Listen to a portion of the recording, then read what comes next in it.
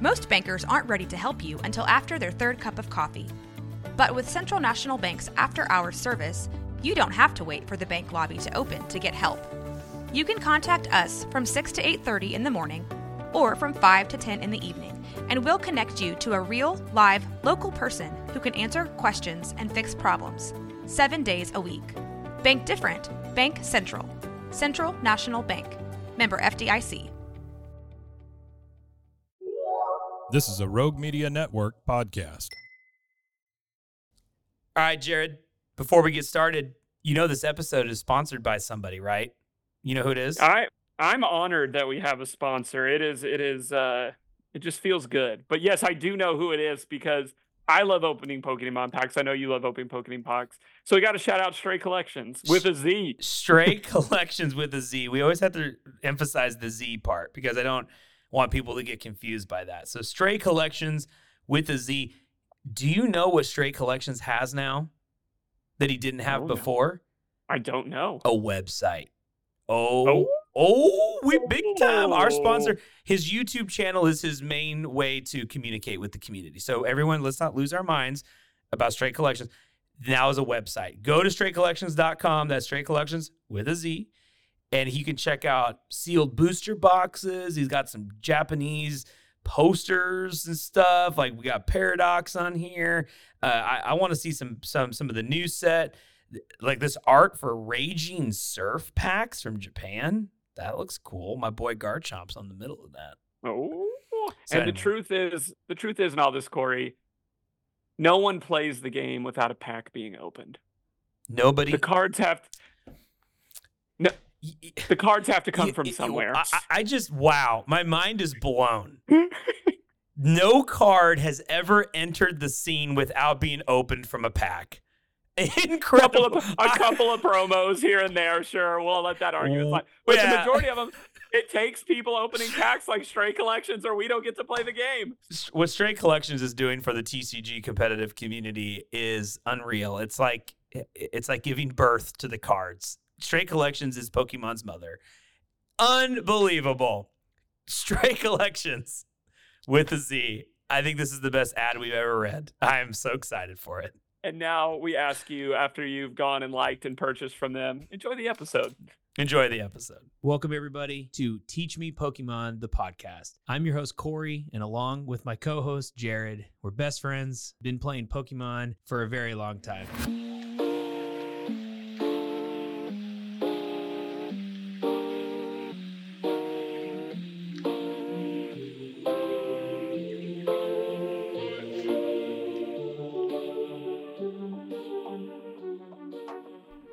All right, everybody, we are back to the Kanto region. Oh, I said it right. We're in the Kanto.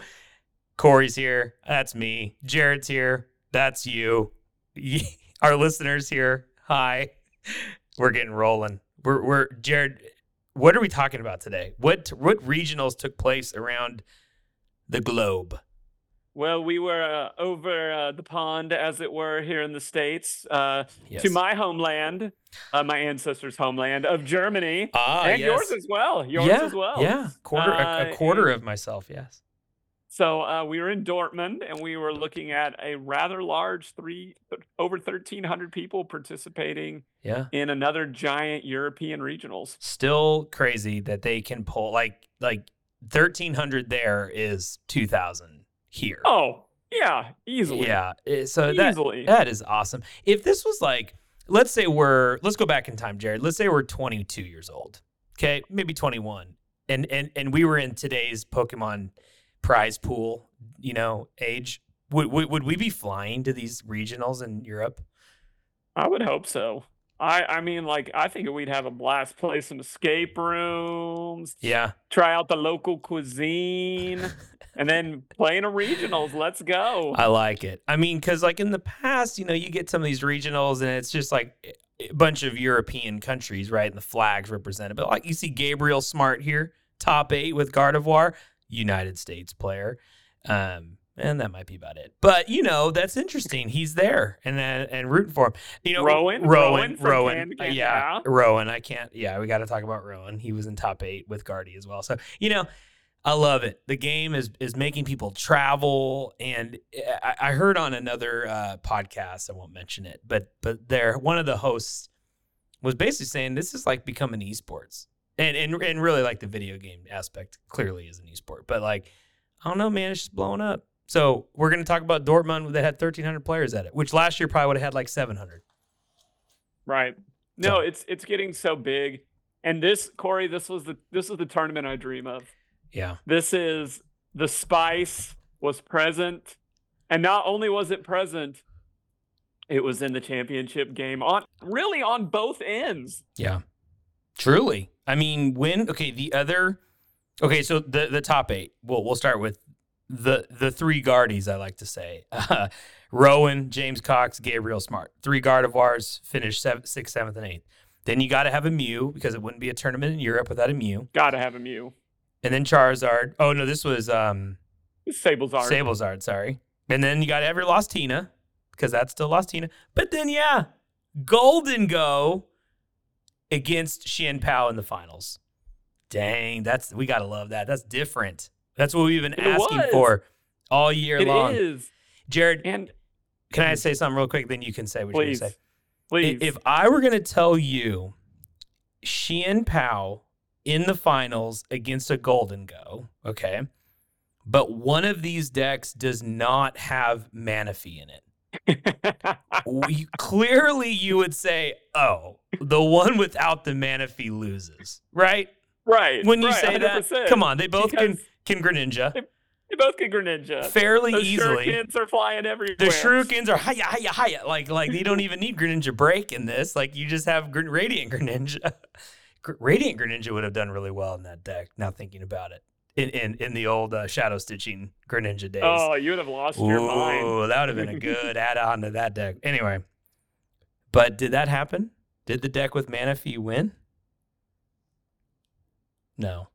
It did not. That's crazy. Was that what you were going to say? Did I take the wind out of your sails? No, you didn't take it. I was just saying, like, what a fun finals. Like, if you're a fan of Pokemon and you can respect that sometimes the best decks aren't in the finals, then you can enjoy what we got to. I thoroughly enjoyed watching it. And what I was going to say is we even got a game 3.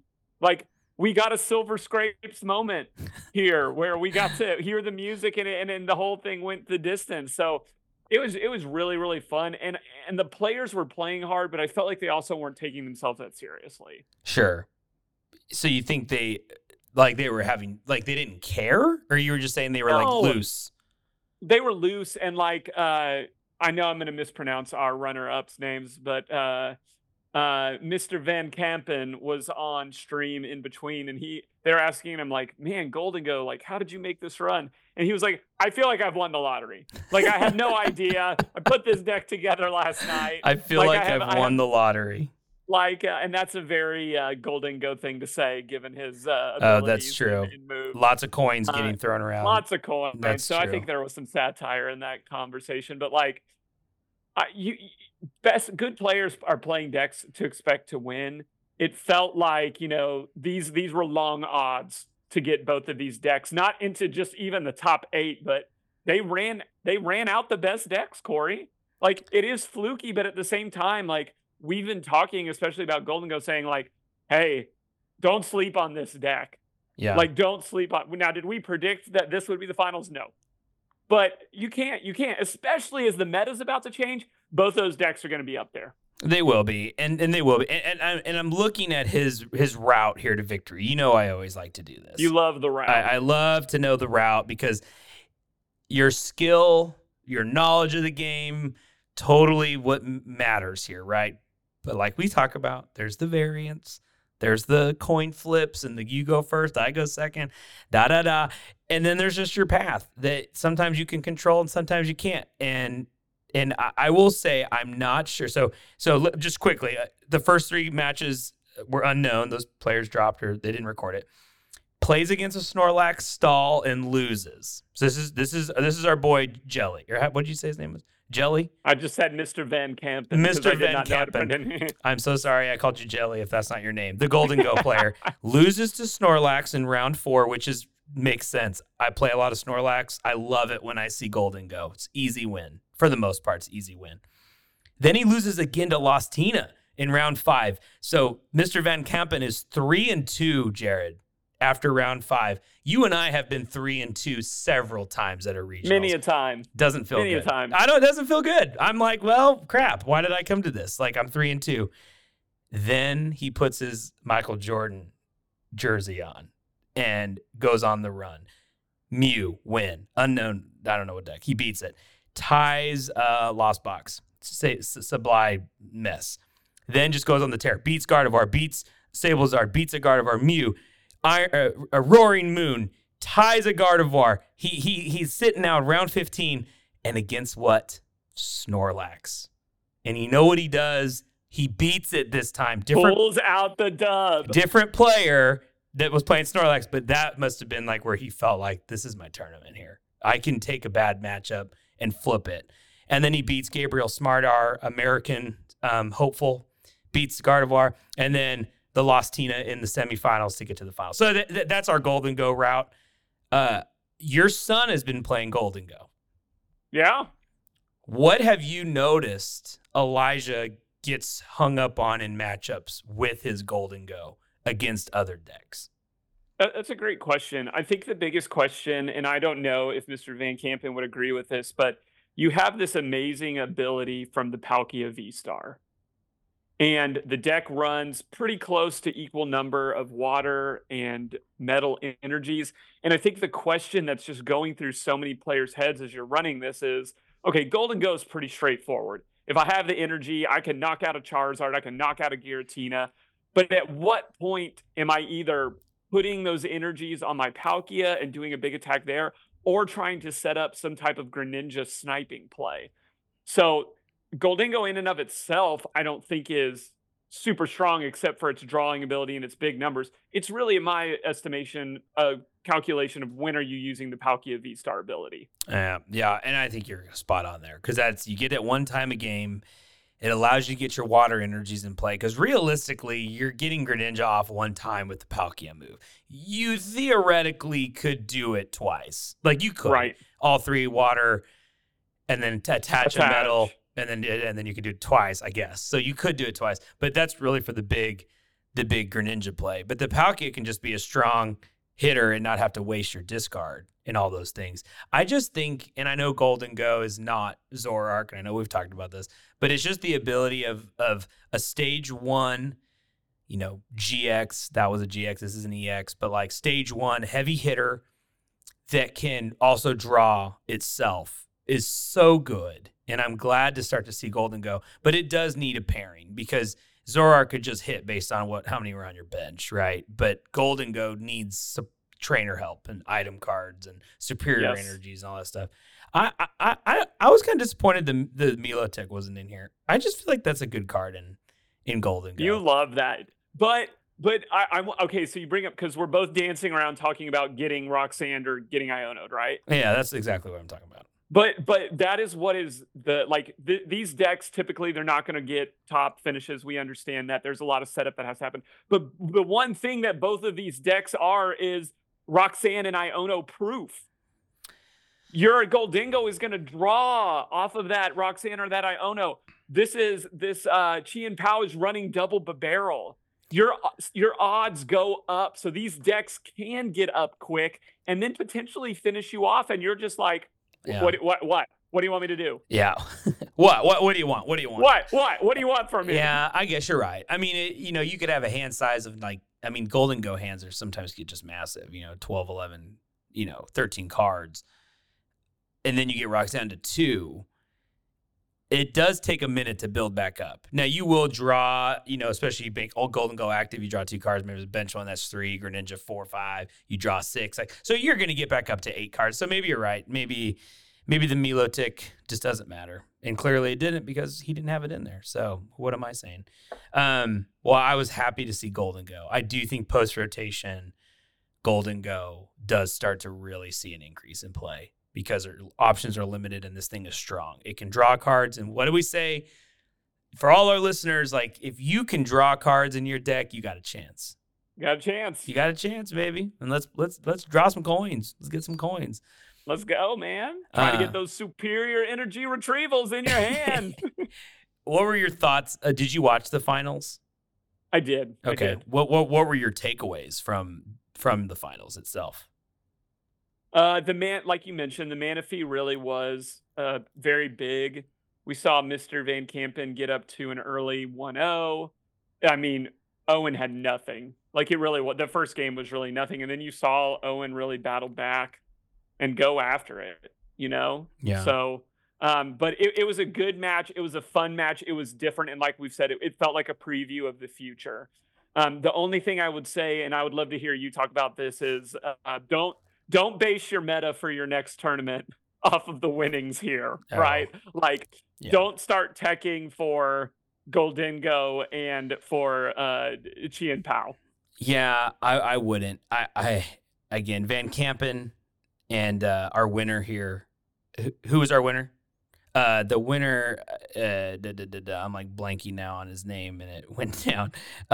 Owen, Mr. Owen. So, like, you have these two, and again, I hate to look at the pathways, but this plays, and people that have, I mean, you guys know this, our listeners know this. If y'all have played in regionals, it matters your matchups, and if you're thinking Chien Pao can hold up in tournaments, there's been a lot of Chien Pao in North American regionals and just hasn't taken the dub yet. And we talked to Lucas Zing earlier this season. We had Aiden on as a guest last week. A teammate of Lucas's had told us how great of a player Lucas is on Chien Pao and hasn't broken through with the W because I still think the matchups are still tough. And so you look at Owen's pathway to his win here, and again, we talked about there's no mana fee. He goes round 1, Miraidon, he wins. Round 2, he gets a mirror match against another Chien Pao, and he does beat that Chien Pao in round 2. So he's 2-0.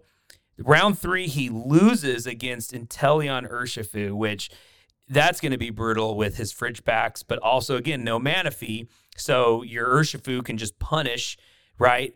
But Jared, the rest of his tournament, outside of Magnus, who he played in round 15, he did beat, and Magnus is running the Kyogre build. No other matchup was he threatened by sniping.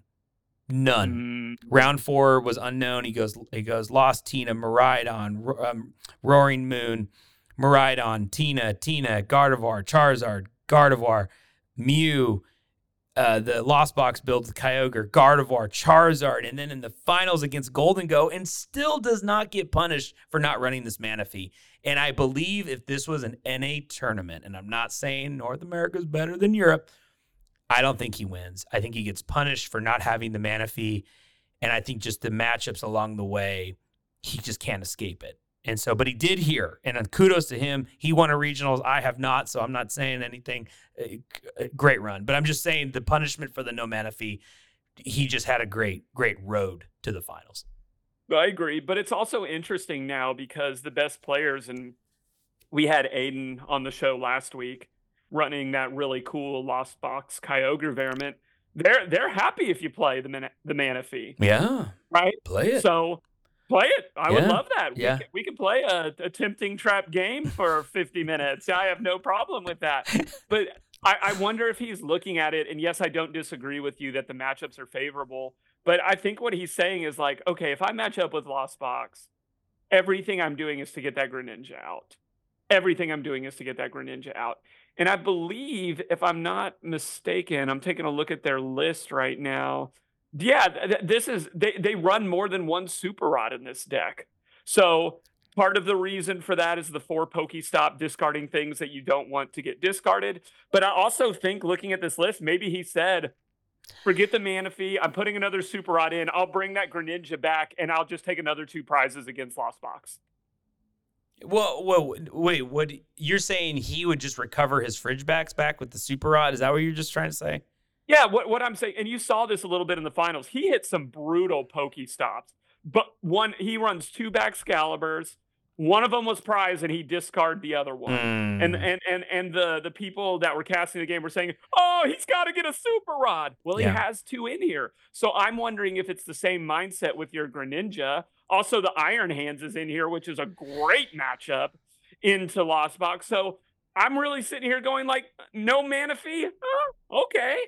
I just think but you're not looking at it the other way around. His defense against the Lost Box, I understand. If he gets on top of the Lost Box, I get you. But if the Lost Box gets on top of him, he can't recover. Like, especially if he goes first, Lost Box goes second, and it can get the Greninja turn 1, it's GG. Because he will always be a turn behind getting those fridge backs up. Now, if he doesn't get Greninja and then he goes first, then he can evolve into the Baxcaliburs.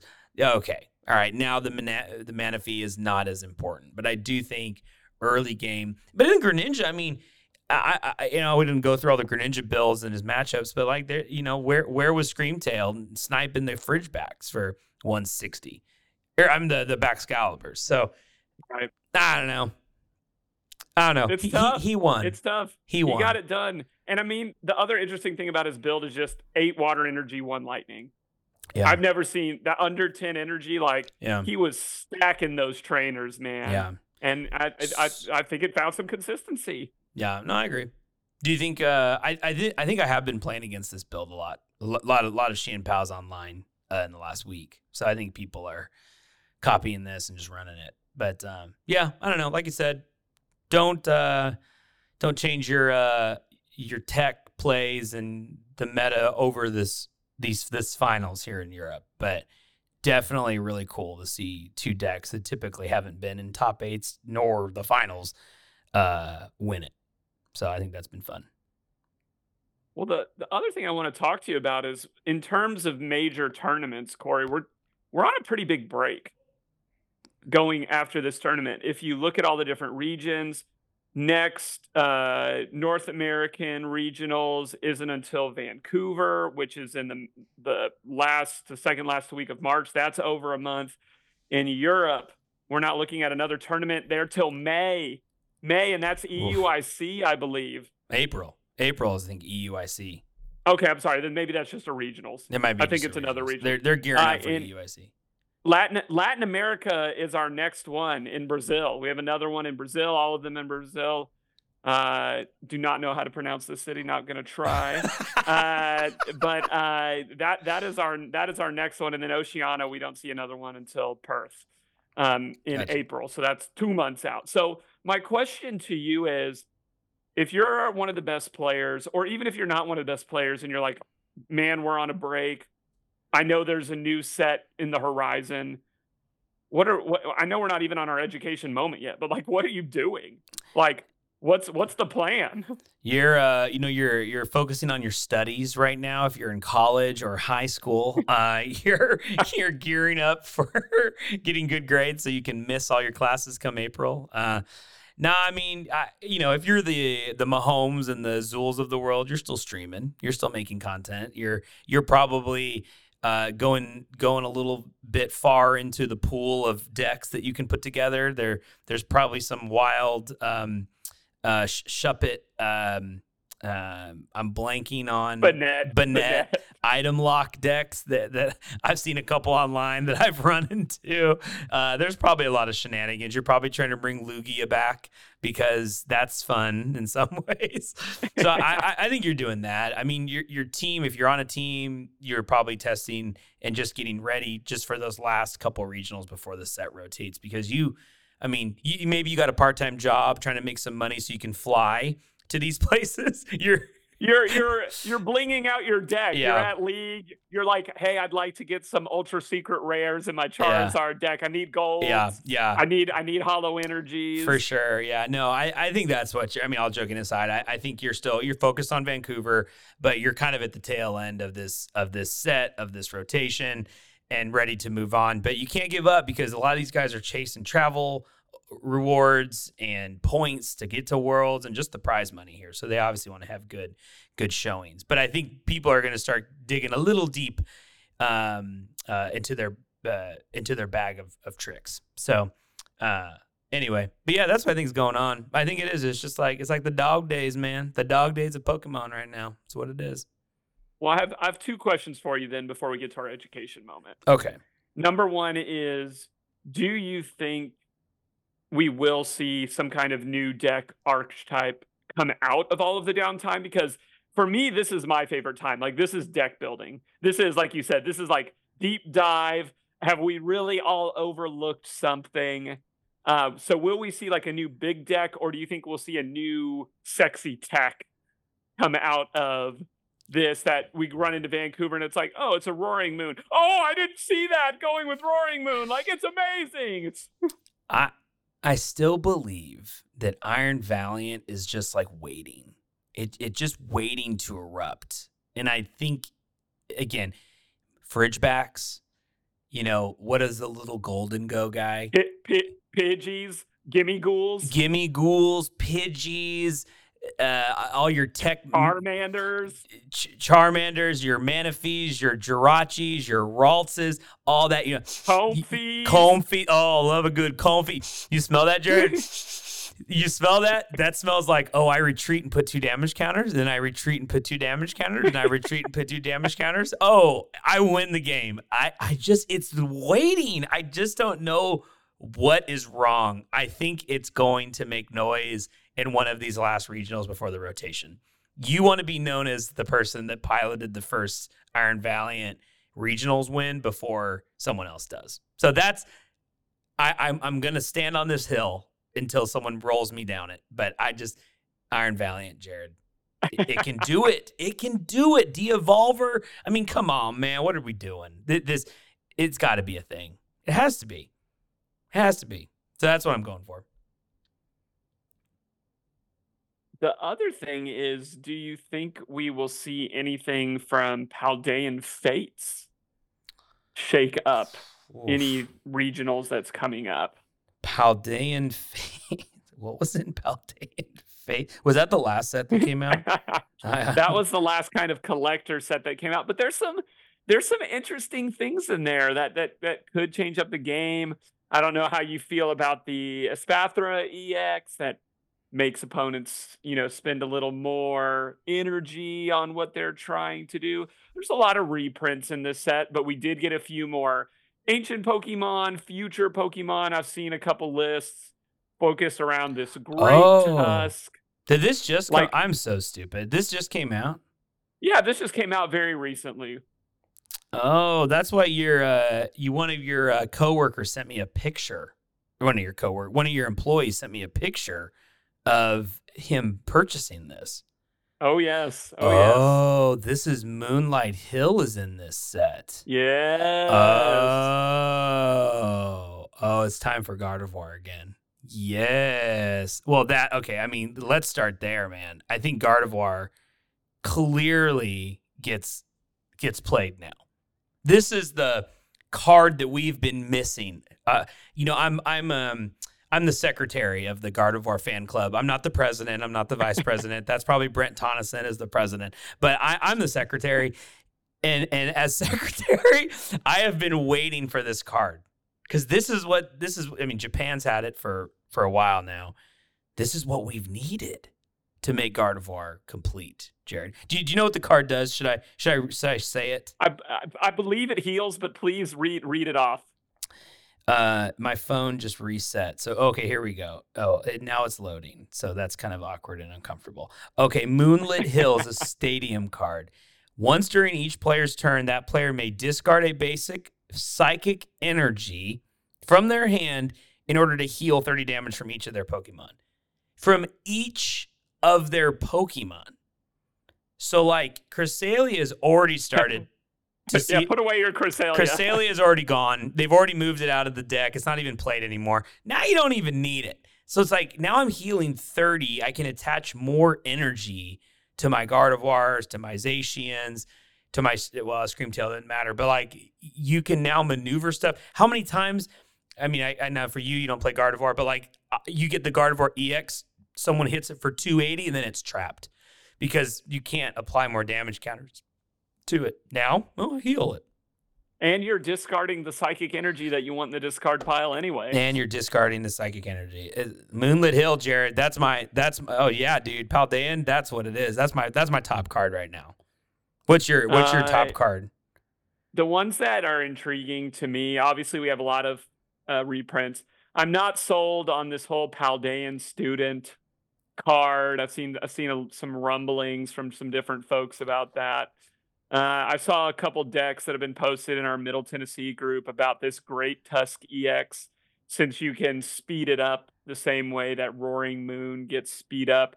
And then you just have this big attacker, basic 250 health. It's doing 260 damage, isn't affected by the effects of your opponent's active Pokemon. It's just this bruiser. I've seen some of that. I'm just really intrigued by the Espathra. Right, like this notion that you could throw it down. There's a couple stadiums out there that it would synergize really well with. And again, unless you're playing against Gardevoir. So the Espathra was the one that you ran at League that said it couldn't be attacked once you evolve it. No, that was the old Espathra, the non-EX one. This is the one with the dazzling gaze ability that it says, as long as this Pokemon is in the active spot, attacks used by your opponent's active Pokemon cost an extra colorless energy. Oh, okay. Got you. Sorry, I'm catching up here. Oh, okay. So you had thought of a deck around that strategy. Yeah, right. And you for a long time have been talking about, Giovanni's from the 151 set that takes an energy off your opponent. You get to lay another one down, which is what this Pokemon wants. It seems to be some fun synergies, but we do also live in an age based off of energy acceleration, right? If you're playing against Chi Pao with a Baxcalibur, this isn't that hard to get around. If you're playing against a Charizard, well, guess what? Charizard's ability finds 3 energy, not 2. They could just slap 3 on the active Charizard, and you're in a big trouble. Although it is very interesting that this is a Leaf Pokemon, which is Charizard's weakness and Roaring Moon's weakness. So maybe not now, maybe rotation. This looks a little bit more interesting. Well, am I blind? Like where? Oh, there it is. I didn't have it like moved over. I was like, well, I don't see a Spathra in here. So Psyball, 1 energy, one psychic energy does 30 more damage for each energy attached to both active. Well, okay, I get it. Your ability is making them attach more energy, and then you can hit for bigger numbers. Yeah. If you make if Charizard has 3, you have 1. That's still not knocking it down. That's 150. 150, man. You got to attach 2 energies to yourself just to get there. All right, you Giovanni, you're good to go, baby. In Charizard, that does take. What? What does that do? That does take one off them, but you would be knocking out Roaring Moon. You would be knocking out Roaring Moon. And Charizard, like, it's so delicate with the energy play in Charizard, especially with some of the build. I mean, we've seen 5 energies, 6, 7 almost seems excessive. Like if you're running 7 energy, I've seen some with 8, and I'm like, terrible deck build. Why are you running 8 energy? So, forcing them to put 3 onto one Charizard is a little okay. Sorry if I've sounded distracted. There's a card I looked at. Oh, it's a stage 1. I thought this was a basic. Moshold, colorless. Oh. 70. His move is family attack, 70 times the amount. Oh, wait, no. I just read this different. There was one that does more damage based on special energy. Didn't I just see that? Did you see that card?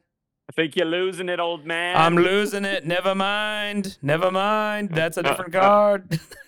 Well, anyway, this is cool, man. I need to do a deep dive on this. I just think Moonlit Hill is still the card that I think is still just going to be the best out of this set.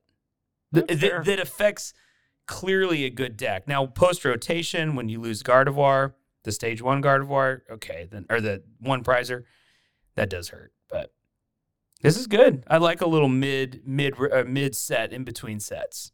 I don't know what you call it. It's spicy. It's spicy. Well, let's move now to our education moment, if you're good with that. Yeah. I feel like we've already done some good educating.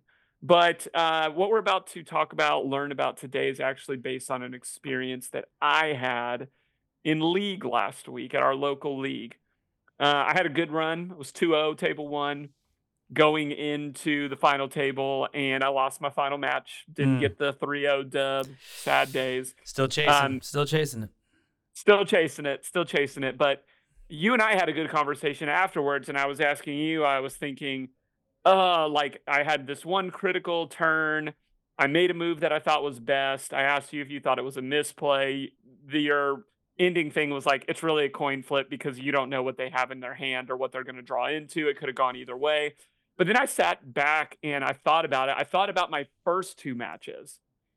And in my second match, I could have very easily lost that game on some mistakes that I made. So my question to you and the conversation I want to have and the education I want to give to our listeners is like, when you win a game, do you think about the mistakes that you made? Should we think about a mistake as a mistake, regardless of whether it was a mistake in a winning effort, or we're so critical of ourselves when it's a mistake in a losing effort?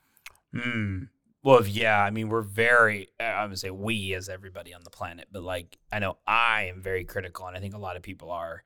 When you make a boo-boo and you lose, it is just like heart-wrenching. I mean, you want to go crawl into a hole and die. I mean, you're just like, especially when you make a pretty obvious misplay, and you're just like pleading with yourself in your mind, like, oh my gosh, please, I can't lose. Like, please don't punish me for that. Please don't punish me for that. So then if you end up winning, I think a lot of times you just brush it off. Like, I know the right answer here is probably like, you need to learn from your mistakes and like, I'll never do it again kind of thing. Like, oh, please, Lord, if you just please get me through this, I'll never do it again. Like, I don't know if you remember. I think you go on to the next match and so much of the game is like we talked about the variance of it, that you're just like, that's just another moment of I just misplayed, but it won't, I'll go to the next match. So I think you clearly dwell on the mistakes when you lose. It's very hard to get over, especially if they're like very obvious. Like we talked about with Aiden, you have a regional champion, you have a runner-up guy playing really well this year, top 5 in the U.S. I think he's killing it, but on stream forgets that Pidgeot does not get increased damage when it's not your stadium, or when it has to be yours, not your opponent's. It's like, that is brutal. Like, how do you come back from that? But you brush it off, you keep going. But I think those are harder to get over than like the mistakes you make, but you still win. So like, I don't know if that's answering your question. I think it's harder to get over the ones that you lose. And I think the ones you win, I think you're able just to move on. Fair. I'm going to make an argument though that, and I'm not trying to increase our self-criticalness in terms of like how we beat ourselves up, but I'm going to make the argument to you that a mistake is a mistake, and it's worth remembering and trying to clean up. So I'll throw out my second match, and we're in this very weird format right now where we're only playing Scarlet and Violet. So I'm going to say the decks that were being run, and you're going to be like, you're a noob, and I'm not listening to your podcast. What league is this? It was Cough Egregious versus Palmo. That's where our league is at currently. Oh my God. But my opponent played Mesagosa. How many times do you think I rolled for Mesagosa in that match? 7. None. I forgot about it every single turn. You forgot. I forgot that I could use Mesagosa, and I'm sitting there after the game, and I made a great move in my estimation to win the game. But I'm sitting here, and he's like, "If I'm this other guy, I'm so mad that I lost to me because I didn't use. I probably had 3 or 4 turns I could have used Mesagosa." And never even opted to try. Dude, I think maybe once I did. I am pissed in another way because I'm thinking you're showing me up. And you're like, oh, so you don't even need to use my Mesagosa and you still win? Like, screw you. I'd be pissed. I'd be like, you slow rolling me, dude. Like, use it. Use them. I'd be reminding you, hey, you can flip, remember? Like, do the coin flip. That's messed up. Man. Jared, you can't forget that. But that's what I'm saying. So it's like, that's a mistake. Maybe I roll all tails, sure. But maybe I roll all heads and I'm accelerating my board state. Oh yeah. Right. To a point, to a different point. But exactly what you said. I didn't even think about that until after I'm home and I'm like beating myself up about the loss in the finals. And I'm like, oh yeah, I didn't even do that. Like, but I think the psyche of somebody that's getting better is looking at that. And again, not like, oh, I'm so mad at myself, but looking at that and being like, I should have done. Like, I need to remember that Yeah. Stadiums are affecting both of us, and I need to be thinking about that as I go through the game. Yeah, I'll say I've learned just, and this is like just online stuff, but like playing a ton of Lost Box lately is just like you just have to triple check your energy counts all over the place. Like how many are in my lost zone? How many are in my hand, obviously? What's in my discard pile? And then you make your assessment. Okay, well, that's in my deck. So when you Mirage Gate and you're like, what? Where's that water energy? And you're like, oh, yeah, I had 2 in my hand. And it's like, that's just a stupid mistake. And then that costs you a game and then you quit because you're embarrassed. But it's like the next time it has been improving that I'm like on top of the energy count because I don't want to have that feeling again of when I lost. And there are matches where I win where it's like I Mirage Gate and I didn't have the energy, but luckily I had another Super Rod and I had another Mirage Gate, so I still won. But it was just like, oh, that was unneeded, and that's going to bite you in the butt, especially at a regionals where like you will get punished for those mistakes. Like you're not going to probably win a top 8 match, Jared, if you're not Messagovaing off of your opponents, you know? So that's good. I just forgot to use Artizone every turn. I just completely forgot. Who needs that? Now, there's sometimes where you're like, you get Ionoed, maybe you don't want to shuffle your deck, so don't flip the Messagoza, whatever it's called, Messagoza. Sure. So, you know, but anyway, that's good. I'm sorry you didn't win the finals there in your league. Okay. I'm just trying to get you, me, everybody listening to say, take every opportunity, win, loss, tie, to evaluate yourself and to try to get better. Because we talk about, we're big sports fans. The old adage is you learn a lot more from a loss than a win. I don't think that that's necessarily always the truth. Because here's the inverse side of it. After a win, how often do you say, this is what I did really well? After a win? Yeah. I don't know if I do that often after a win. Yeah. Yeah. But wouldn't that be great to not just relive the ecstasy of like, I won, but like, this is what I did really well this game. Yeah. Or even in a loss, this is still what I did really well this game. Yeah. I think there's room and opportunities to get better based on those scenarios. That makes sense. Before you said your sports analogy, mine had to do with my old high school basketball coach used to quote John Wooden all the time. The old legendary coach. UCLA Bruins, John Wooden, and John said many things. Coach Wooden said many things, but one thing that stuck with me, and I use it in life, not just in sports or Pokemon, but like he always said, get a little better every day. Just a little, even if it's just tiny bit, just make a little improvement every single day. And if you're playing Pokemon and you're trying to win, you want to win worlds, you want to win regionals, win a league cup, win a league challenge, win your league on Wednesday nights. You just want to get a little better every day. And if you can do that, then at the end of the day, when you're not even paying attention, you're going to be leagues ahead of where you were. So I think you're pulling the dub. We record on Wednesdays. You're going tonight. You're not going tonight. You're shaking your head for our people that are listening. They can't hear you shaking your head. This recording is on Valentine's Day, and other plans are at will. I cannot believe you're putting Valentine's Day ahead of your league. I just said get a little better every day. Love Disc would approve of such a thing. Where all my fairy Pokemon out there, they understand. Where are my Sylveons at? Where are my Sylveons at? Where are you at, Sylveon? They understand. Well, all right. You'll take one. I guess you can take one day off or 1 week off, and then bring it back next week. So, but that's a good lesson. Don't dwell on the mistakes too long. Learn from them. Wins or losses. Yeah. That's a great word. Learn, don't dwell. Learn, don't dwell. Learn, don't dwell. And get your Moonlight Hills into your Gardevoirs right now. Start trading now. Do it now. Secretary Corey of the Gardevoir fan club says, get it in your deck now. Ditch your collapsed stadium. Ditch all your other stadium options that you usually have going on in Gardevoir and get that Moonlit in there. I don't know if I ditch collapsed stadium, but I'd say you can find room, but maybe don't ditch collapse, but find room. Clearly, Jared doesn't play Gardevoir. There's other places, Jared. Like we said, we ditched Cresselia already. Boom, Moonlight Hill. Moonlight Hill. Oh my goodness. Well, let's on our way out, let's talk about this. What should our listeners be tuning in next week for? We have no tournament to review. What are we gonna do, Corey? Ooh, maybe we could look at some online data. We've done that before. We could check that out. That's always very interesting.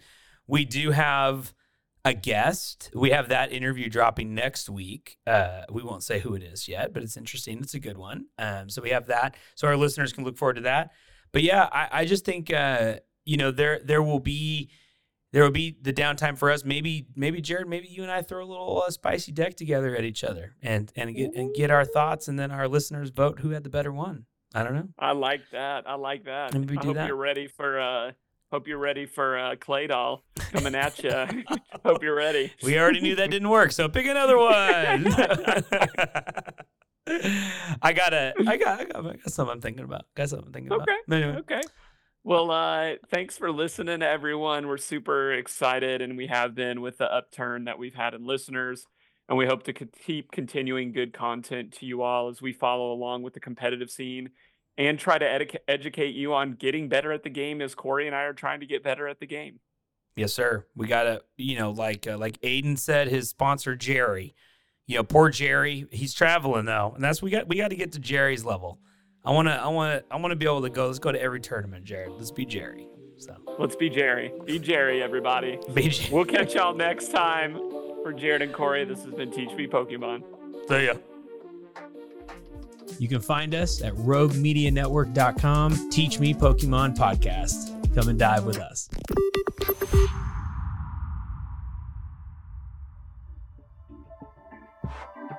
This has been a Rogue Media Network production.